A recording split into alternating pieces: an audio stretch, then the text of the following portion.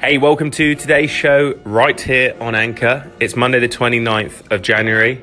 I was very busy over the weekend, like many people are, and I think we all find there's never enough time to do everything. Now, if you're running a business, it can be very, very intense and very difficult to juggle all the activities between yourself and your family life. But it's not just people who are running businesses.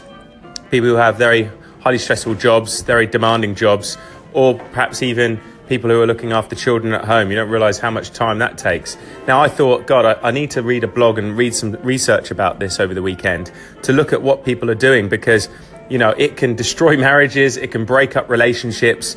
You know, you can become a workaholic. And I know certainly when running a business, it becomes like a drug. It's addictive. You don't want to stop. And there's a trigger inside of you want to do more. But the key takeaway I got from just one of the readings was you know, you've got to keep your relationships. You know, that's more important to you, or should be more important to you than the business.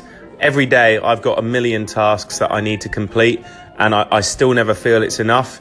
And I think even if I was working 24 hours a day, I'd still never get things done. So you just need to take stock and perhaps be grateful and show gratitude for the things that you have achieved and for the people around you. So I made sure over the weekend I took some real downtime to spend the whole weekend with my children and my wife, of course, and just fit in a little bit of work around when they were doing something else and the activities they didn't want to, perhaps I didn't have to give them the time that they wanted right at that moment. So what I'm just saying is make sure you take time to reflect on what's actually really important to you and the people around you. But equally, if you love your job and you love your work, then you're going to give your best. If you're not enjoying your job, if you're not enjoying your work, well, then perhaps you're not going to give your best, and you need to reflect on that and think of what is going to add value to your life.